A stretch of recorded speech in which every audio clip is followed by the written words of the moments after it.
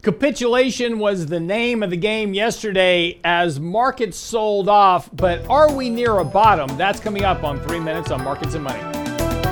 Over the last few days, we've actually been talking about the market being deeply oversold, sentiment very negative. In fact, that is our article that's on our website today at realinvestmentadvice.com that, well, sentiment is so bearish, it's now bullish.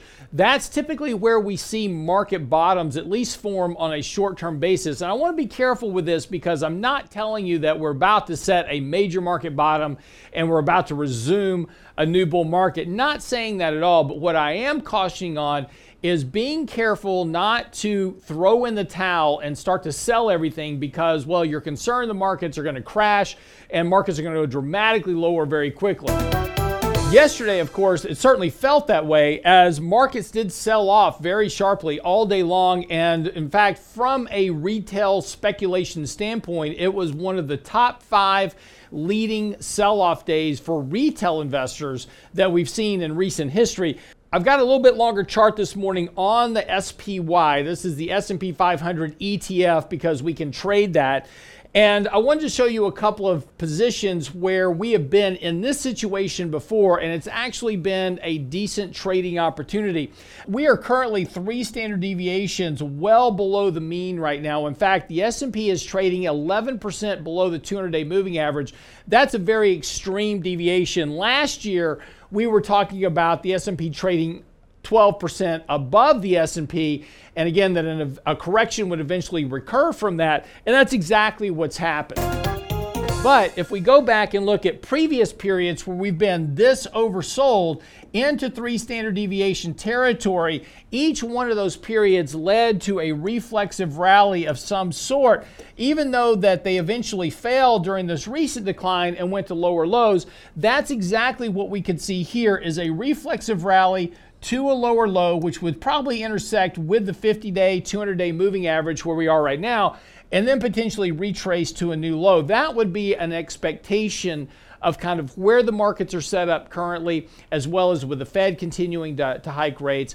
But you need some type of catalyst here to help create that bullish bias. What could that be? Well, maybe a little bit softer reading on inflation tomorrow that might give the markets a little bit of hope that maybe the Fed won't be as hawkish on hiking interest rates. Or it could just simply be that we start to get enough of a move that a lot of the short covering that's been in the market has to start to cover, and that helps lift stock prices higher. The point here is that with markets this oversold on multiple levels, that we're probably going to get some type of reflexive action, and trying to panic sell the markets is likely not going to work out well. But there are some risk here. I don't want to say that we're going to have absolutely for sure this reflexive rally and you're going to have a much better opportunity to sell into it. Things could go south from here, and there is certainly risk of that. We don't see it very often. In fact, we have to go back to March of 2020 for the most recent observation of that, where markets just kept going down and got into 3, 4, and 5 standard deviation territory.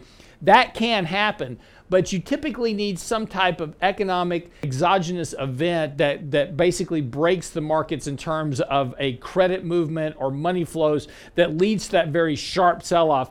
We don't have that in the markets just yet. Doesn't mean we won't, but very likely the odds are, and again, we're talking about odds and statistics, the odds are some type of reflexive rally, maybe not a lot, but use that to sell into to reduce your risk. If this market has really been weighing on you here over the last few months and you just want to kind of get out of the market, use a rally to do that. Try not to sell here at the lows, because when that happens, you typically then start to try to reverse your action because now you want to try to get back to even, so you start jumping back in the markets exactly at the wrong time and you exacerbate the problem.